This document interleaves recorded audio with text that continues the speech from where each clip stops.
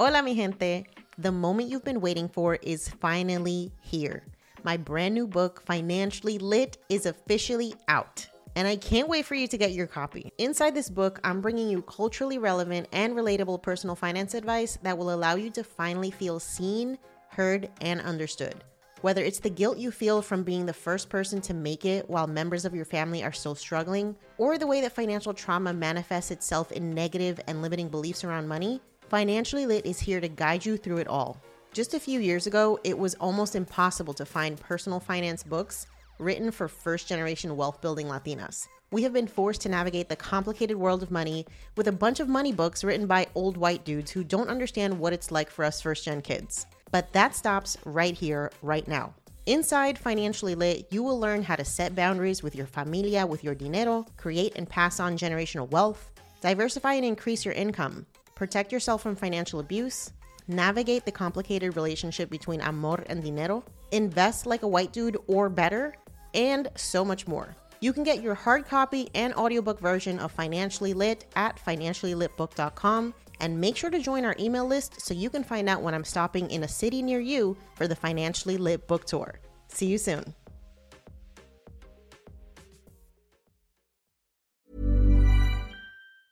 I'm Sandra, and I'm just the professional your small business was looking for. But you didn't hire me because you didn't use LinkedIn Jobs. LinkedIn has professionals you can't find anywhere else, including those who aren't actively looking for a new job, but might be open to the perfect role, like me.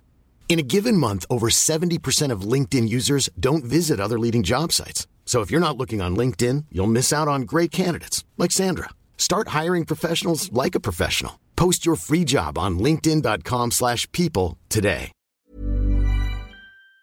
We have to believe that we deserve more money. And because a lot of us who are first gen come from communities of color, we have experienced a lot of money traumas because of systemic bullshit of these systemic forces. So we actively have to work on it. And that's why we always, Sunem and I, always center improving our relationships with money. We shifted our mindset of seeing money as something to be accumulated, because that is a limited belief that was partly a product of growing up in poverty, but also a product of internalizing capitalistic notions of success, to like seeing money as a tool, like seeing money as something that we deserve abundance. And in order for us to increase our incomes, we need to fully embrace that we attract money. And healing our money wounds, improving our relationship with money is going to help us attract more money. It's going to help us advocate for more money. And so that's why like improving our relationship with money is super, super key in this conversation, because a lot of folks don't, especially white folks, don't talk about that, because in our community, there's a lot of money trauma, and we have to address that. Improving our relationship with money is super important in this journey.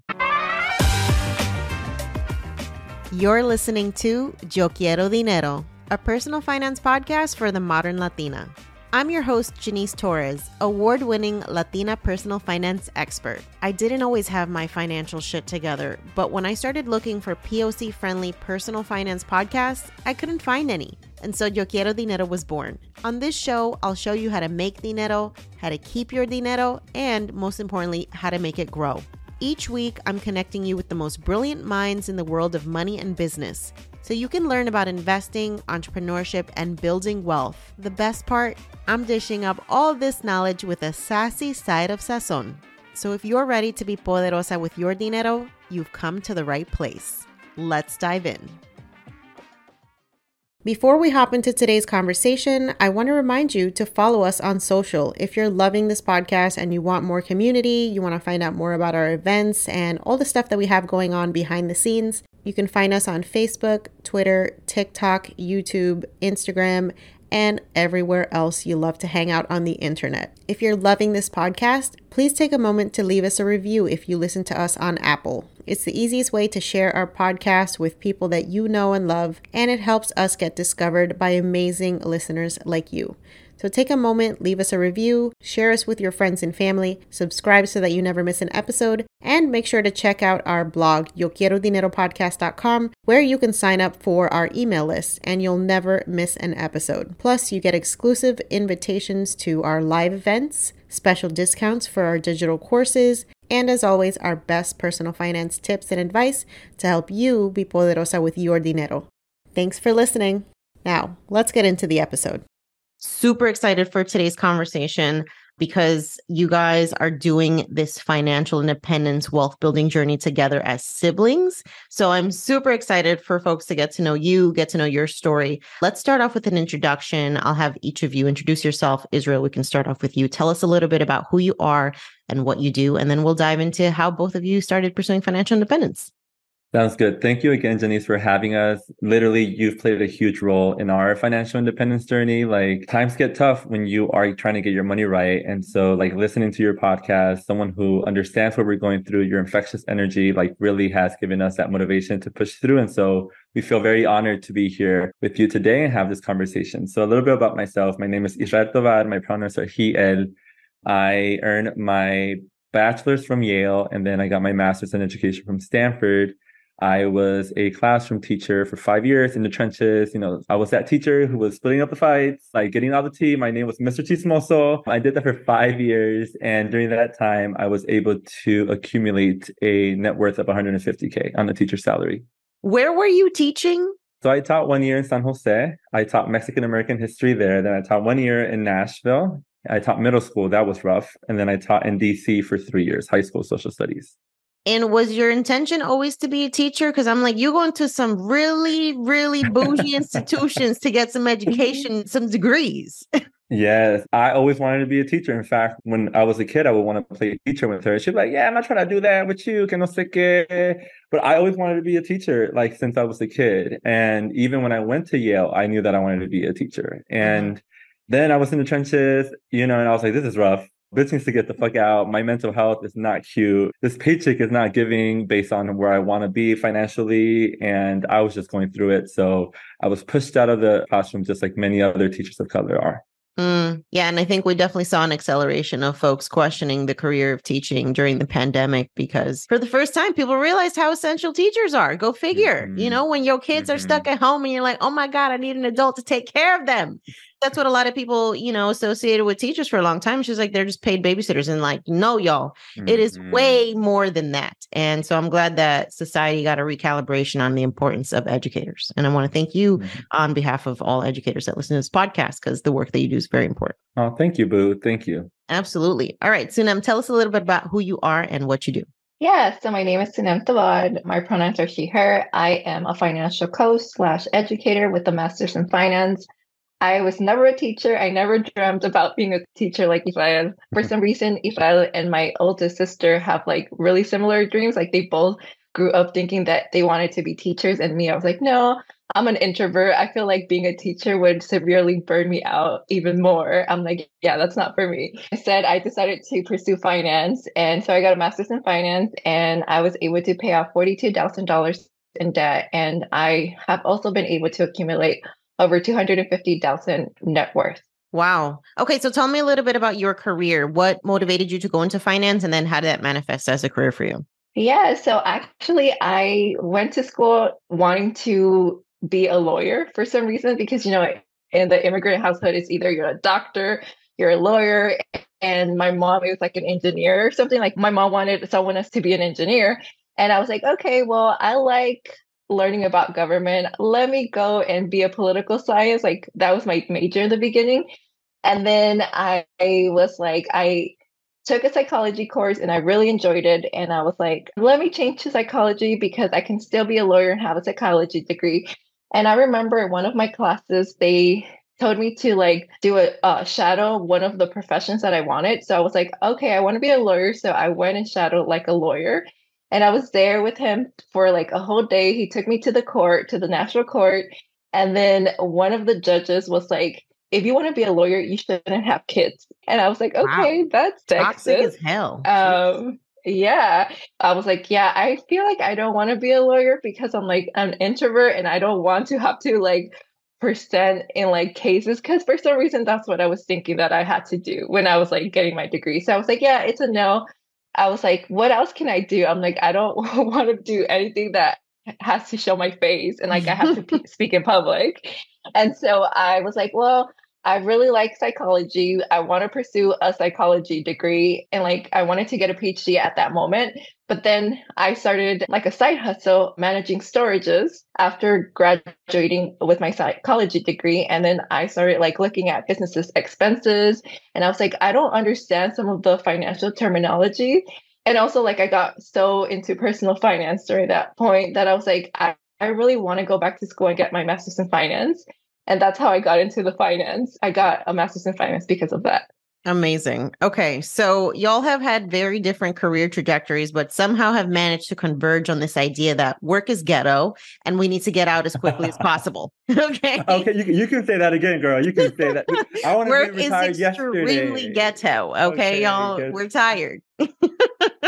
Tired. I like I said, I wish I was retired yesterday. Okay. Yes. Yesterday. Yeah. Okay. So Sunem, I'm assuming it was you because you mentioned that you were into personal finance. And is that how you roped Israel into this concept? Tell me about how y'all discovered this. Yes. So it took me a few years before Israel joined like the money nerdness about being into personal finance. But yeah, so I started off in 2017 when I realized that all my money was just going to pay off my debt. So I graduated college with like $16,000 in student debt, which I honestly didn't need. I just took out because I saw my other siblings who were taking out student debt. And I was like, oh, I need to take this out so I can live my best life. So like growing up as a child of immigrants and like growing up in poverty, we didn't really have a lot of money. So I grew up with like not being able to buy things that I saw like my classmates have. So when I went to college, I was like, oh, this is the time that I can buy all of that. But I didn't know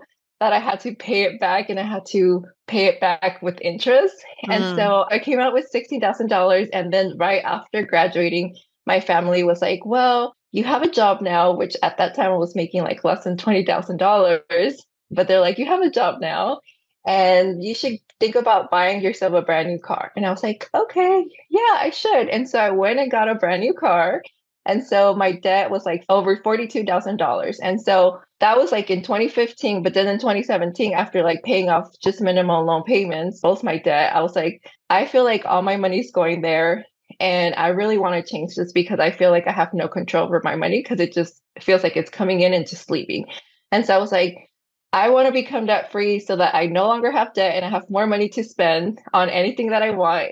During that time, I didn't even know about investing and about like financial independence. I just knew that I needed more money to spend on things that made me happy. And so that's when I went down the rabbit hole of the personal finance space. And during that time, it was like mostly blogs. I don't think podcasts were that popular back in the day.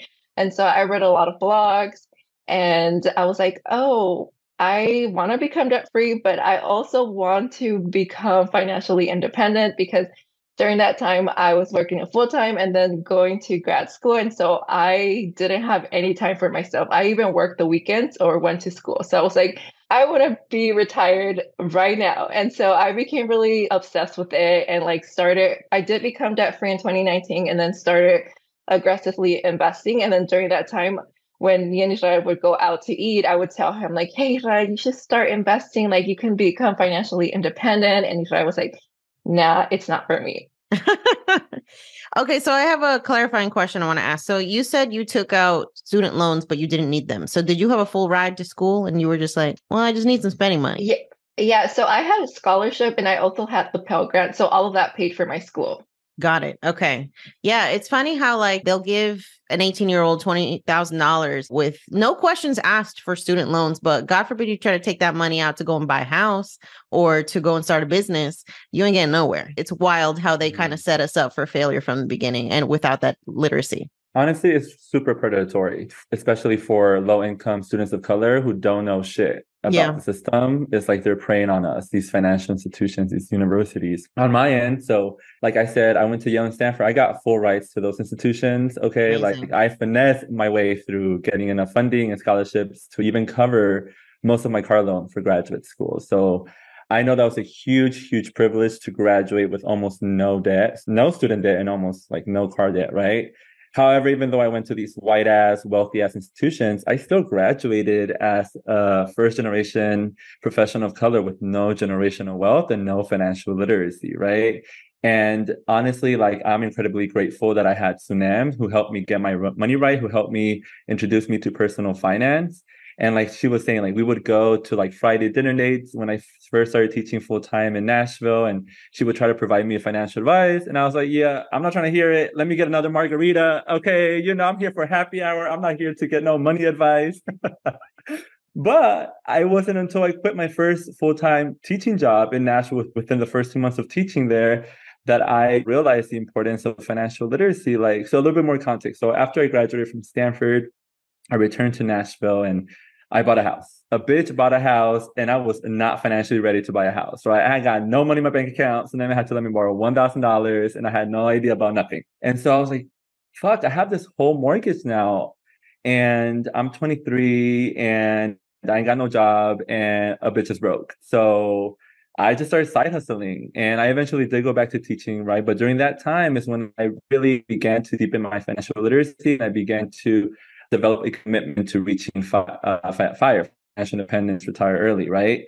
And also, it was during that time that I decided I can't be in Nashville. I'm too gay to be in Nashville. I'm too Latino, too educated. So I decided to move to DC to live in a more progressive city, but also to earn more money as a teacher and to work in a more progressive school. And so, yeah, boy, finessed again. I lived in the outside of the city and with a friend from college, we shared a room in a house and I was only paying $350 a month for rent. And I had increased my income like 15 to 20K, right? And so my house in Nashville, I rented it out, extra money went to repairs, housing came fun. I eventually sold it because I realized being a property owner at that time was not for me, right? Yeah. And at school, I also got side hustles and I worked during the summers and during the school year, doing a little club here, a little club over there. And because I got my money right and I hustled, I was able to build a 6-figure investment portfolio by the age of 26. Amazing. Okay, let's break down some of what you were doing. So you said you quit your first teaching job 2 months in. Why? What happened? Yes. Oh, girl. Yes. So the year prior, I was teaching in San Jose. I was teaching Mexican American history in a charter school that was founded by Latinos serving Latinos. So it was very progressive. I came back to Nashville, my gay ass, my Latino ass, being my rainbow flag, my Mexican flag, right? It was making a huge impact in the lives of my students. But the first school where I worked, it was just perpetuating the school to prison nexus so hard. Like the kids will come up to me and tell me every day, like, this is what teachers said. Teachers would say, like, all you people do, and Black and brown kids, right? All you people do is get pregnant and drop out. Wow. There's just so many things going on in my life that my anxiety was out of control. And I was like, the only thing I can control now is this job. So I quit that shit, right? And I felt like a huge failure because I didn't leave no desk job, right? I left like 125 precious Black and brown kids. And even to this day, I still grapple with that. And I had also never like quit anything. Like I went to Yale and Stanford. I graduated with honors and distinction from these institutions and I quit. So it was a really, really rough time for me. But then also I realized during that time that like work is ghetto. This was my dream, right? My dream was to get my master's. My dream was to get a house. My dream was to be a teacher. Y mira, lo que pasó, ghetto as fuck, right? And so I was like, no, I'm trying to leverage money so this never happens to me again and I can live the life that I want. Okay, so you quit your job, you start side hustling. First off, what were you doing for side hustles and how long until you got your next gig? So I started delivering pizzas. Okay, I said, bitch, this is humbling. Okay, I went to the Ivy League, but bitch, I'm still broke. Okay. I was delivering pizzas in the evening. I was working at an immigration law firm during the day. I was teaching English online to Korean folks. So I was making good money. I paid off all my shit. I was making as good money as I was as a teacher, which is so ridiculous. But then during that time, I realized that like I still wanted to be a teacher. I just didn't want to be a teacher in that context. I didn't want to feel like a police officer, right? And so I went back to teaching after 2 months of side hustling. And during that 2 months, I was listening to podcasts. I was like learning a lot about personal finance. And I went back to teaching and I taught a more progressive school here in Nashville, but it was super white. I'm like, it's just not my vibe, right? And so that's one of the reasons why I decided to then be like, okay, I'm going to teach, but I'm going to teach in a more progressive city, in a more progressive school where there's more people of color, where I get paid more as a professional. And so that's how it happened. Okay. And so you are actively increasing your income, cutting your expenses. What do you think was like the single biggest thing that helped you get to a point where you were able to create the six-figure portfolio by 26? Like, what's that one thing that you're like, this was the game changer? Hiring for your small business? If you're not looking for professionals on LinkedIn, you're looking in the wrong place. That's like looking for your car keys in a fish tank. LinkedIn helps you hire professionals you can't find anywhere else, even those who aren't actively searching for a new job but might be open to the perfect role. In a given month, over 70% of LinkedIn users don't even visit other leading job sites. So start looking in the right place. With LinkedIn, you can hire professionals like a professional. Post your free job on linkedin.com/people today. Selling a little or a lot? Shopify helps you do your thing however you cha-ching. Shopify is the global commerce platform that helps you sell at every stage of your business. From the launch your online store shop phase to the first real life store stage, all the way to the did we just hit 1 million orders stage? Shopify is there to help you grow. Whether you're selling scented soap or offering outdoor outfits, Shopify helps you sell everywhere. From their all-in-one e-commerce platform to their in-person POS system, wherever and whatever you're selling, Shopify's got you covered. Shopify helps you turn browsers into buyers with the internet's best converting checkout, 36% better on average compared to other leading commerce platforms. And sell more with less effort thanks to Shopify Magic, your AI-powered all-star. What I love about Shopify is how no matter how big you want to grow, Shopify gives you everything you need to take control and take your business to the next level. Shopify powers 10% of all e-commerce in the US, and Shopify is the global force behind Allbirds, Rothy's, and Brooklinen, and millions of other entrepreneurs of every size across 175 countries. Plus, Shopify's award-winning help is there to support your success every step of the way. Because businesses that grow, grow with Shopify. Sign up for a $1 per month trial period at shopify.com/dinero, all lowercase. Go to shopify.com/dinero now to grow your business no matter what stage you're in. Shopify.com/dinero. I think it was my financial why, to be quite honest. Like, I just knew that I wanted to give myself more options. And I knew that I had no generational wealth. I had no little nest egg that my peers from my institutions, the institutions that I attended, had. And so I was like, I need to get my money right, because I know getting this money right is going to give me more options. So I'll be like, no, I don't want this job, right? I got my money right. I can travel, and also during that time, I was like, I'm going to take a sabbatical because the bitch was burnt out. And so like, just having those financial whys and financial goals, like, helped me, give me that motivation, but also community, having my sister, listening to your podcast, listening to other podcasts, like having my financial why and also community helped me significantly during that time. Got it. So you moved to DC, you are paying a lot less for housing, you are getting paid a lot more for teaching. So what are you doing with that money? How did you actually start building wealth? Actually, it took me a minute to like really get comfortable with the idea of investing. And that's something that we talk about all the time to the clients that we work with, is that like, investing is beyond just learning the mechanics of it. Like, learning the mechanics of it can be inaccessible just because white men tend to be the ones teaching them. They don't know how to teach at all. But beyond that, like, once you learn the mechanics, it's like mindset shift of like growing up as a low income immigrant, because, in an immigrant household, like, I was socialized to believe that I had to work really hard for my money. Yeah. Right. We saw our dad waking up so early in the morning to go to work. Right. And so this idea of like, having my money work hard for me felt so uncomfortable and so unfamiliar. And so for me also, it was like wealth at that time, because, immigrants, we tend to see property as the only way to build wealth. Like, I was like, I need to see something tangible, right? And so I thought like my house at that time was going to be the way that I built wealth. So I was like trying to pay that off faster. But so then, helped me a lot in like learning, listening to podcasts, helped me shift my mindset. So even also that I went to these institutions and I got my master's in education, like, we always tell folks that it's also improving your relationship with money. And once I moved to DC, like, I was already like feeling comfortable with investing. So I was maxing out my 403b. I was also maxing out my IRA, and I was using extra money putting into my brokerage account. Okay. And so that's how I was primarily to build wealth. And then also I decided to sell my house 2 years after I moved to DC, because I'm like, it's just too much. It's just not my vibe. I'm not trying to build wealth this way, at least now. Amazing. All right. Sunem, let's dive into your story. So you start reading personal finance blogs. You're like, I need to get out of debt.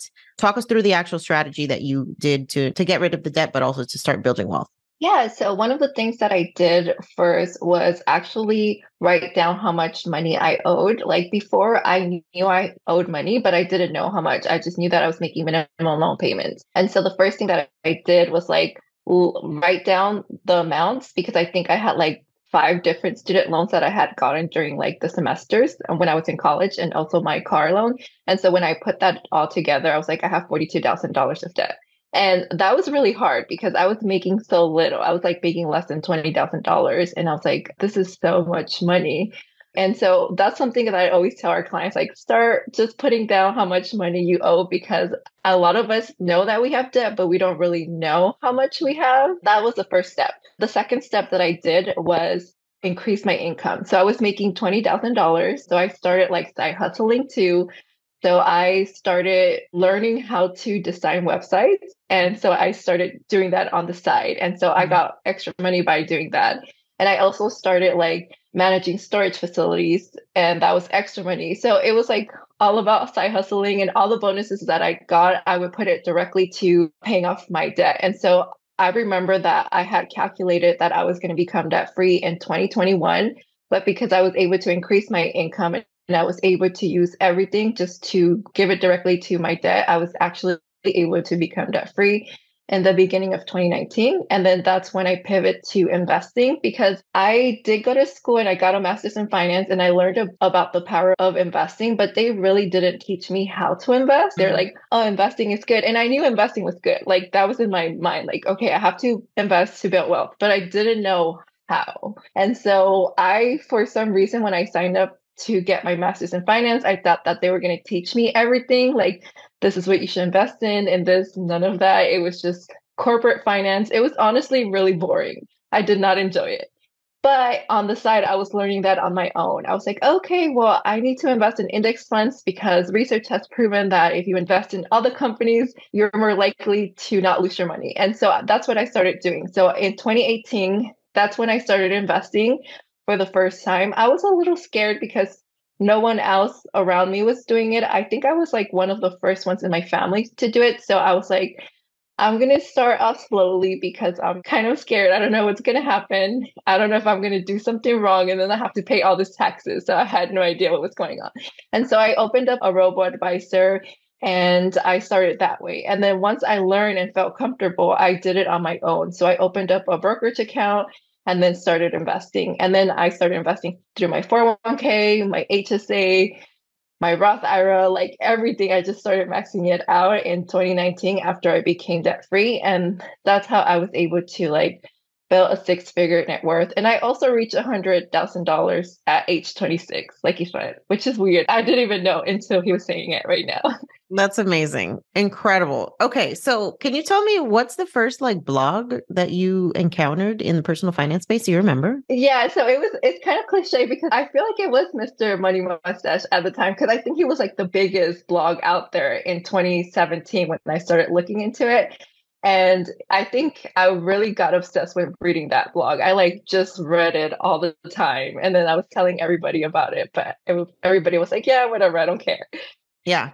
So Mr. Money Mustache is one of the pioneers in the personal finance space when it comes to the conversation around financial independence and retiring early. What I have loved watching over the years is this move away from like the extremity of his process where he was just like suffer through, quote unquote, like curated poverty for like 10 years, eat rice and beans, save all your money so then you can enjoy that shit later. I think that's not the vibe, especially for first gen kids, because it's like, yo, we already got to experience that shit. Like, why would I actively want to recreate that in my adult life? Like, that sounds very ghetto to me. I'm like, how can I do this shit in a way that's like more sustainable? I'm still building wealth. I'm still getting to enjoy the today, but also making sure that my future self is taken care of. And so I'm really happy to see the financial independence movement move away from that like scarcity, frugality, extreme shit to more of a balanced approach. Did that initially turn you off in any way, Sunem, to the movement when you first read about it? Because I know for me, I was kind of just like, that's great, but I will never do that shit. Okay. I will never live off of $20,000 intentionally to go and have like money later. So honestly, it didn't. I think it was because I was severely burnt out by like working full time, going to school that I didn't. I was like, I don't care. And like for a long time, I was only making $20,000 and I was able to live off of it. So I was like, I think I could do this for the rest of my life. And so it didn't originally, but once I was in the journey, once I started making more money, once I like allowed myself to spend more, I was like, yeah, I could not do this. I do not want to be frugaling my way to my retirement because I'm going to be miserable, because I did do that for a few years and I was like, I was not living my best life. And I honestly didn't really notice this into 2020 when the pandemic happened and I started getting severe like anxiety. So I normally suffer from generalized anxiety, but normally it's okay. But because of the pandemic, like it led me to really have a bad anxiety attack for that moment. And during this time, after I got out of it, I started to question my choices in life. I was like, I've been depriving myself so much so that I can build wealth, so that I can become financially independent as soon as possible. But I'm not happy. And that's when I started to see money as a tool. Like, I'm like, money's a tool to use so that I can live my best life. And I've just been hoarding money in that sense. I was like, I'm just hoarding money. I'm really not using it to live my best life. And so after 2021, I started investing in myself. So I started investing in coaching for myself to like help me with my scarcity money mindset that I've had going on. Honestly, like it's still kind of a struggle. Like we always say, like your money mindset will improve, but then there's moments in time where it will go down again.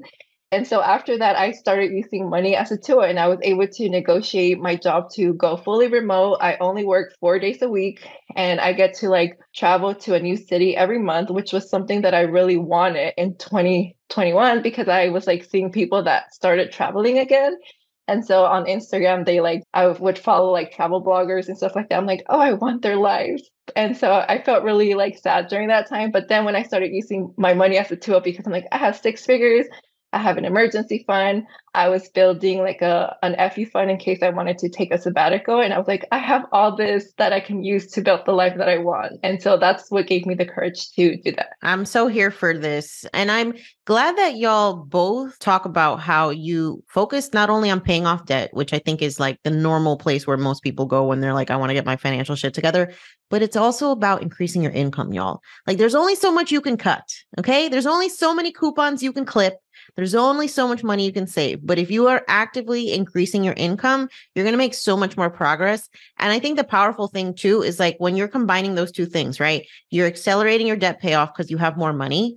And then it becomes very easy to transfer those extra payments that you were making to debt towards investments because you're already used to flexing that muscle where it's like, oh yeah, adding an extra $1,000 to my investment account. This is the same shit as what I was doing paying off my debt, adding an extra $1,000 to my payment. So it really just does get you in a place where it accelerates the progress that you make exponentially. I know both of you have experienced that personally. And I think that relates back to like our relationships with money, our money mindsets. Like we have to believe that we deserve more money. And because a lot of us who are first gen come from communities of color, we have experienced a lot of money traumas because of systemic bullshit, of these systemic forces that like the patriarchy imposes gender pay gap. And like there's just so many forces that instill in us a money scarcity mindset. And so we actively have to work on it. And that's why we always, Sunem and I, in our coaching, in our services, always center improving our relationships with money. We shifted our mindset of seeing money as something to be accumulated because that is a limited belief that was partly a product of growing up in poverty, but also a product of internalizing capitalistic notions of success to like seeing money as a tool, like seeing money as something that we deserve abundance. And in order for us to increase our incomes, we need to fully like embrace that we attract money, and healing our money wounds, improving our relationship with money is going to help us attract more money. It's going to help us advocate for more money. And so that's why like improving our relationship with money is super, super key in this conversation, because a lot of folks don't, especially white folks, don't talk about that because in our community, there's a lot of money trauma and we have to address that. Improving our relationship with money is super important in this journey. Absolutely. It is the foundation, right? Because you can give everybody the blueprint, the checklist of what they're supposed to do. But if they don't actually believe, A, that they deserve it and that they can do it, it's going to be impossible. And I've seen so many examples of that where it's just like the mindset is the biggest roadblock for so many of us. Okay, so it's not very common in our community as Latinos to embrace this idea that like we should not work, that we should relax, that we should chill. Because I don't know about you, but like I don't even know how to take naps. And I'm 38 years old, y'all, because I was taught that sleeping past a certain time is lazy. You always need to be doing some shit. Idle time is the devil's work, like all of that stuff. So what do your friends and family say when you tell them like about this master plan of y'all? I don't like taking naps either. For some reason, since I was little, I was like, I don't want to miss out on anything. So since then, I'm not a nap taker, but if I love snaps. But yeah, so I tell my mom, I'm like, Mom, I want to retire at 45. And she's like, what are you going to do after that? Like, it's not good not to do anything. I'm like, I'm just going to do whatever I want. I'm like, I'm going to travel. I'm like, you could come with me. She's like, okay, si estoy viva, sí. If I'm alive, yes. I think like a lot of us in our communities have this mindset because we're just grew up in survival, right? Like surviving just to live. And so like we internalize that so deeply that it's so uncomfortable, the idea of not working, of relaxing. But as someone who's committed to like healing intergenerational trauma, as someone who's committed to being anti-capitalist, and as someone who really believes in the beauty of rest and focusing on yourself, like how that's going to have ripple effects for the generations to come after you. Like, I feel like it's a disservice to my ancestors if I don't rest, if I don't focus on myself. Like, that's how I'm going to honor my ancestors, by resting and getting my money right so I can rest. And so partly because of that, like I mentioned earlier, like I was feeling burnt out from teaching and I was like, a bitch can't do it no more. I need to take a little sabbatical. So I took a sabbatical from July 2022 to February of 2023, 8 months. And Janice, that was life changing. Like all my life, I had been a robot in the sense of I was super high achieving. Like I extracted so much joy and happiness from achieving goals, from going to these institutions, from being featured on Business Insider, it was all of that. But when I took a sabbatical and I didn't do shit, I extracted more joy and more peace from not doing shit. That was just so life changing for me. I was like, this is such a huge paradigm shift for me. And so now I'm like, I came back to working full time and, we're doing the Dream Teacher project on the side, but now I'm like prioritizing like resting, taking naps because the bitch loves to nap. Okay. I'm like, y'all, a power nap is what's up for me. Okay. Give me a little 15 minutes. I'll take me a cute little nap. But like, yeah, like I don't want to work. I just don't want to work. And it's giving la maldita pobreza. You know what I'm saying? Like it's giving like, okay, so it's like, okay, boo, but you're not poor no more. I'm like, okay, I'm not poor, but it's giving intergenerational poverty. You know what I'm saying? I'm trying to get out that shit, Yes. And so it takes time. And so, but yeah.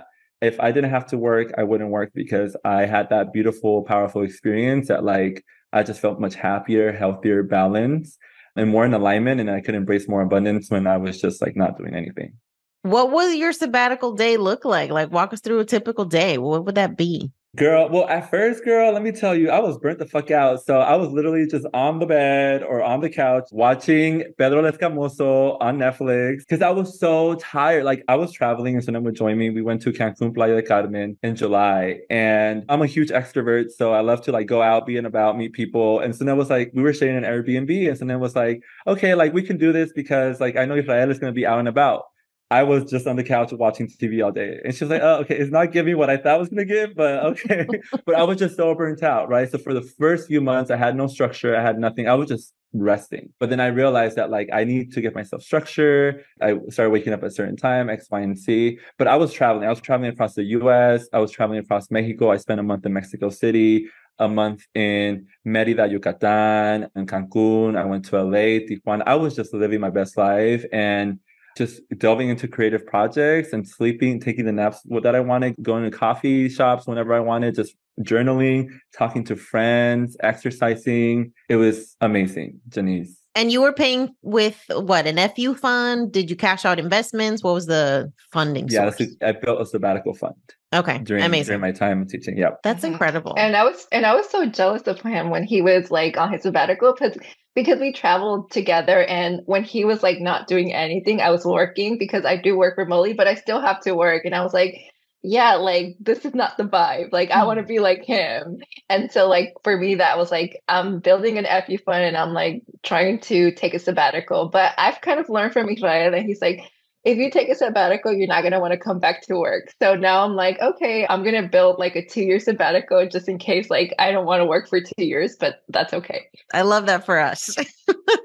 All right, let's talk about some of the ways that you, with your project, the Dream Teacher Project, are helping clients get past a lot of these mindset blocks around money that are keeping them from building wealth, right? Because I think most of us, when we think of teachers, we don't think of people who are making a bunch of money. We think of people who are essentially usually living paycheck to paycheck, but doing work that they really care about and work that matters.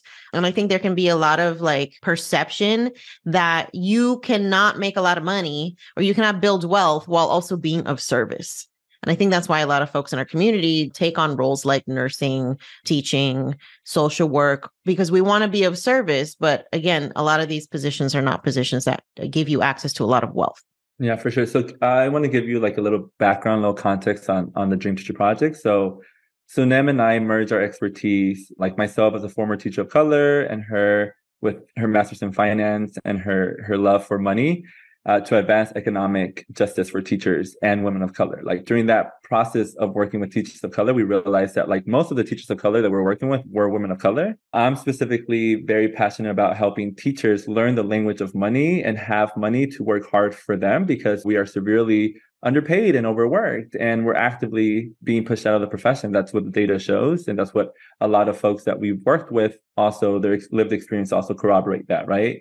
And Sunem is really passionate about combating the patriarchy by teaching women how to leverage their money to have more options in their careers and their lives, and to be able to use money to live their best lives, period. And so we both decided to start the Dream Teacher Project to be on a mission to make financial literacy more digestible and accessible to teachers and women of color, but also to as many marginalized communities as possible, because there's a lot of intersectionality of our identities and experiences, right? We just like want people from marginalized communities to be able to deepen their financial literacy, achieve financial security, and have financial peace, right? And that's what economic justice looks like for us. Now, I have a question, because some of the pushback that I've seen when I talk to folks about building wealth is this idea of, by taking advantage of the capitalist system in which we live in, we're actually contributing to the exploitation of our own people. Because when we think about publicly traded companies, we know very well what the statistics look like about who's at the top of those companies, who's at the bottom of those companies, what the diversity or lack thereof looks like. So what do you say to people that it's like, y'all are just making shit worse by encouraging us to invest in the system that is also exploiting us? Yeah, we Girl, I have get so that many thoughts question on a lot. this. Yeah, so let me share my quick little thought, and then you can take it. You can take the mic, because y'all know I like to talk. Okay, so yes, capitalism puts us in a contradictory existence where we need money to survive. However, though, when people talk about like, oh, we shouldn't be investing in the stock market because it's exploiting our communities. Well, first of all, we need to be investing in the stock market because that money is ours. As a former history teacher, like if you look at the history of the United States, Black, Indigenous people of color built this country, built the wealth of this country. If you go to Walmart, you'll see low-income Black and brown folks and other people of color working, and the rich white man and corporate Walmart are making the profits. So this is our money. We're reclaiming what is ours by investing in the stock market. Like, we are the ones who have produced the wealth of this country. This country owes us trillions and trillions of dollars. Okay, so we are reclaiming what's ours. White colonizers stole that shit from indigenous people. So this is us reclaiming our shit. This shit belongs to us. Okay, and I'm gonna stop there because y'all know I like to preach. So go ahead, Sunem. I'm here for it. 2 cents. All facts.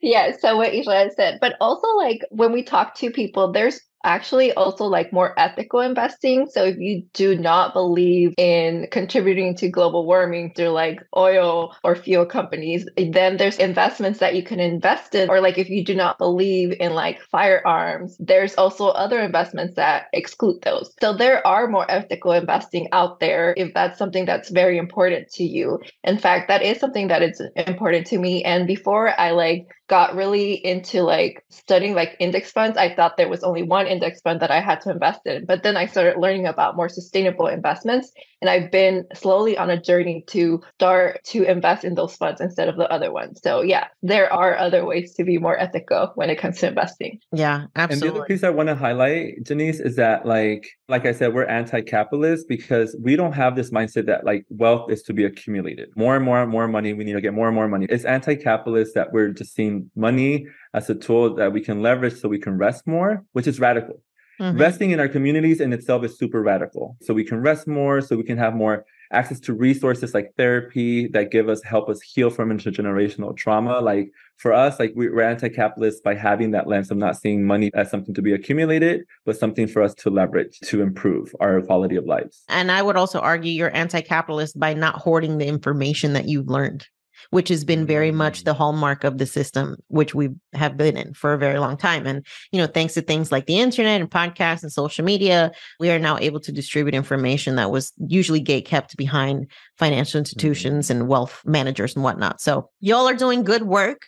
And I'm so here for it. So I want to wrap this up by asking each of you for your best advice to that person, that first gen wealth builder who is feeling hella overwhelmed, is feeling maybe some resentment, some angst about having to be the one that changes the future of lineage. What advice would you give to them to stay committed to the journey? And I'll start off with you, Israel. Healing intergenerational trauma, building generational wealth, it's a lot of fucking work. You're not responsible for combating all of that intergenerational trauma that has impacted your family for generations. You, by being a first generation college or graduate like that, you already did a lot. Generational wealth is also just beyond the money. It's the knowledge that you pass down to others. It's the healthy money mindsets and habits you pass down to others, your nieces, your nephews, your children, your students. And that in itself, like you may not build a trust fund in your lifetime, right? But you can help your nieces and nephews, your children, like invest at an earlier age. That in itself is generational wealth. And that in itself is so powerful. And that's going to change the financial trajectories of generations to come. And so don't feel like you're the one who has to fix all these intergenerational wounds. You're doing enough. You're doing more than enough. You've done a lot, right? And so being gentle with yourself, because that's going to help you build less resentment. I love that. How about you, Sunem? Yeah, so something that I usually tell everyone, it's to start off slowly. So our financial journeys can be long. It's a kind of like a marathon type of journey, not a sprint. So if you try to go really fast, like build a budget, try to invest, pay off debt at the same time, like it might feel really overwhelming and you might want to give up. So I usually tell everyone, like, just start with the easiest thing. Like for me, the easiest thing when I started was just to write down the amount of debt I had. From there on, that like lit a fire on me to like want to pay it off. So for you, like the easiest thing is just to look at your expenses, like how much you're spending, then start off there. And also, like, I always preach about having a balanced approach to your money. So please always try to have a balanced approach. I came from a mindset, and I think it was impacted from reading like Mr. Money Mustache and all those like white men about like having to be very frugal on your journey. No, you don't have to do that. You can just like invest, pay off debt, save, but also spend money on things that make you happy, because like what's the point of reaching your goals and being very miserable? Like we want to enjoy our present, but also think about our future. And I think it's also important to ask yourself, like, what is actually enough? I don't think we ask ourselves that question often enough. And so there's just like this endless pursuit, and it can always feel like you are chasing a moving target. So really asking yourself, like, what do I actually need? When do I know I can chill? Can I slow down this journey a little bit because I've reprioritized things? Well, like, what does that mean? Just giving yourself permission to evolve in this journey, I think, is so important, because that's just the kind of the nature of what it is to be human. Our priorities are going to change.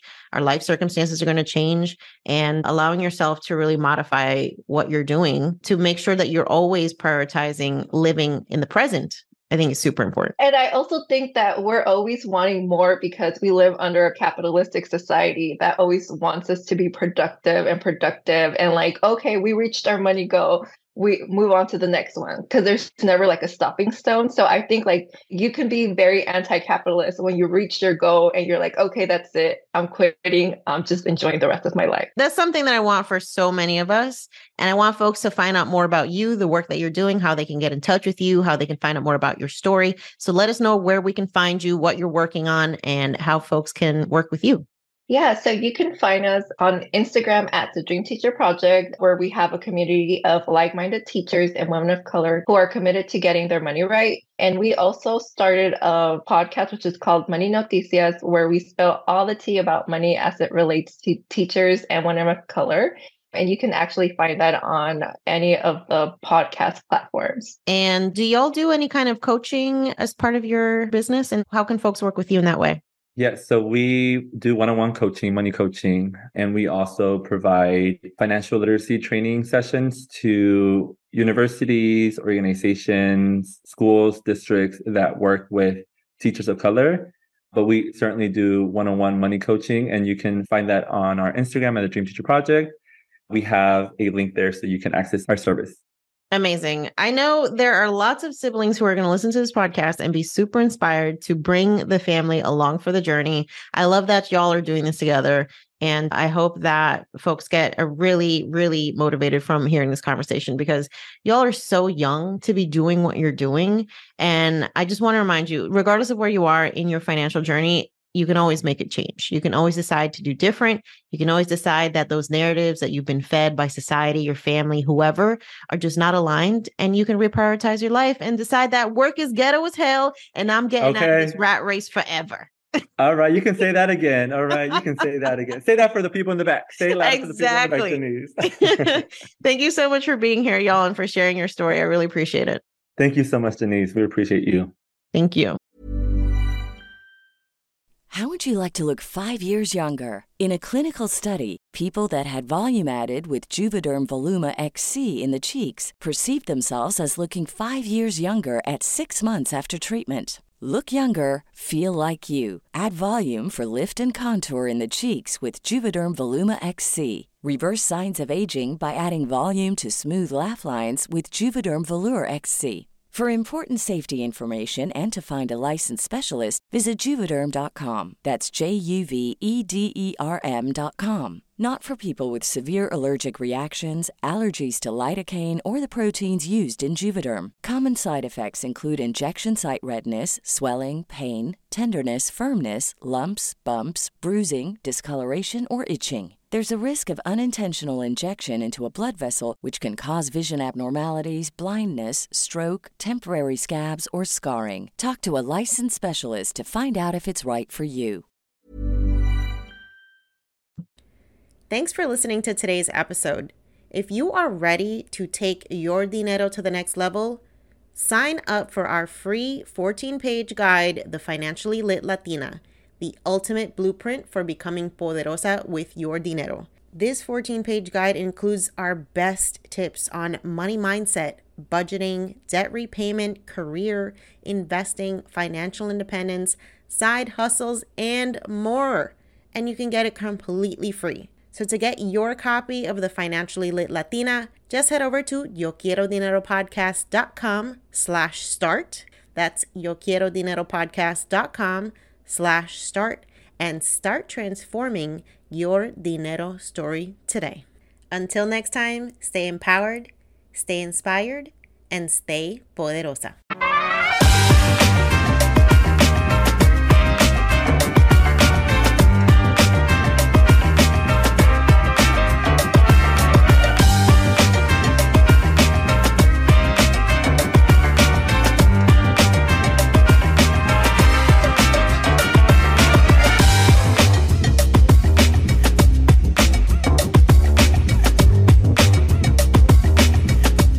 On the Yo Quiero Dinero podcast and associated entities, all information provided is for general information purposes only and does not constitute accounting, legal, tax, or other professional advice.